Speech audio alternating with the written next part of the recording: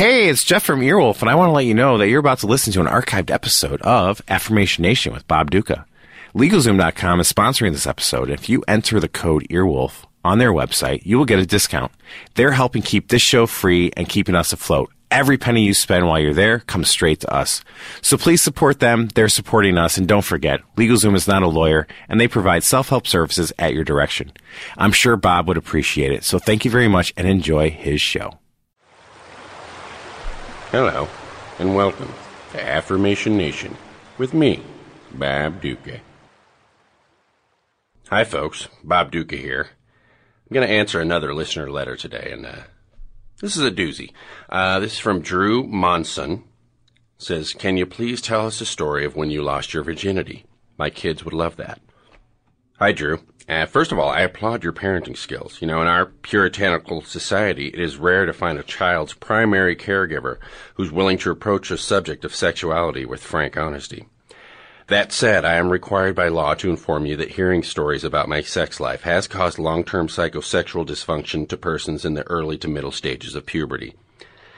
The following is an excerpt from my unpublished autobiography, I Am Duca. When I was 14 years old, I lost my virginity to my next-door neighbor. 20 years my senior, Helen was an immigrant from Greece. Though she had been in the United States for over 17 years, she had never learned to speak English. Maybe it was because she was embarrassed to speak with an accent. Maybe it was because she was drunk and lazy. I don't know. What I do know is that she communicated through a series of grunts, crude gestures, and when she was happy, spitting. One day she called me into her trailer to either fix a light bulb or reverse a curse that had been put on her by a disgruntled nephew. Helen introduced me to the pleasures of the flesh, ushered me into a realm of the senses. I was her apprentice in the art of lust. Our relationship came to an abrupt end when, during a particular act of lovemaking, I quite accidentally broke wind in her face. This tragedy occurred not only because of the difficult physical position Helen and I had contorted ourselves into while trying to decode the Armenian Kama Sutra. When Helen and I would make love, we would become one. I lost all sense of self. All of my defenses were down, and with it, all of my muscles relaxed. All of my muscles. Was I embarrassed beyond words? I was. Was she furious with me? She was. Did she curse my name as she took massive gulps of fresh air and brushed her teeth? Uh-huh. Did she, like a lactose-intolerant Shiva, pin me down and shift her abdominal muscles until she could even the score? Oh, yes, she did.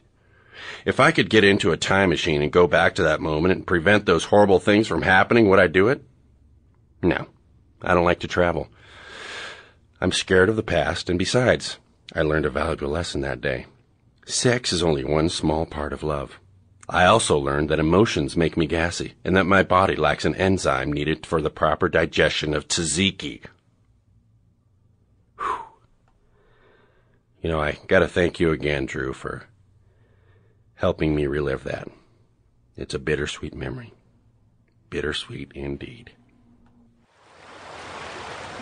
Bob Duca's Affirmation Nation is an Earwolf Media production, co-produced by Scott Ackerman and Jeff Ulrich. You can send me, Bob Duca, a question, message, or health tip to affirmationnation@earwolf.com.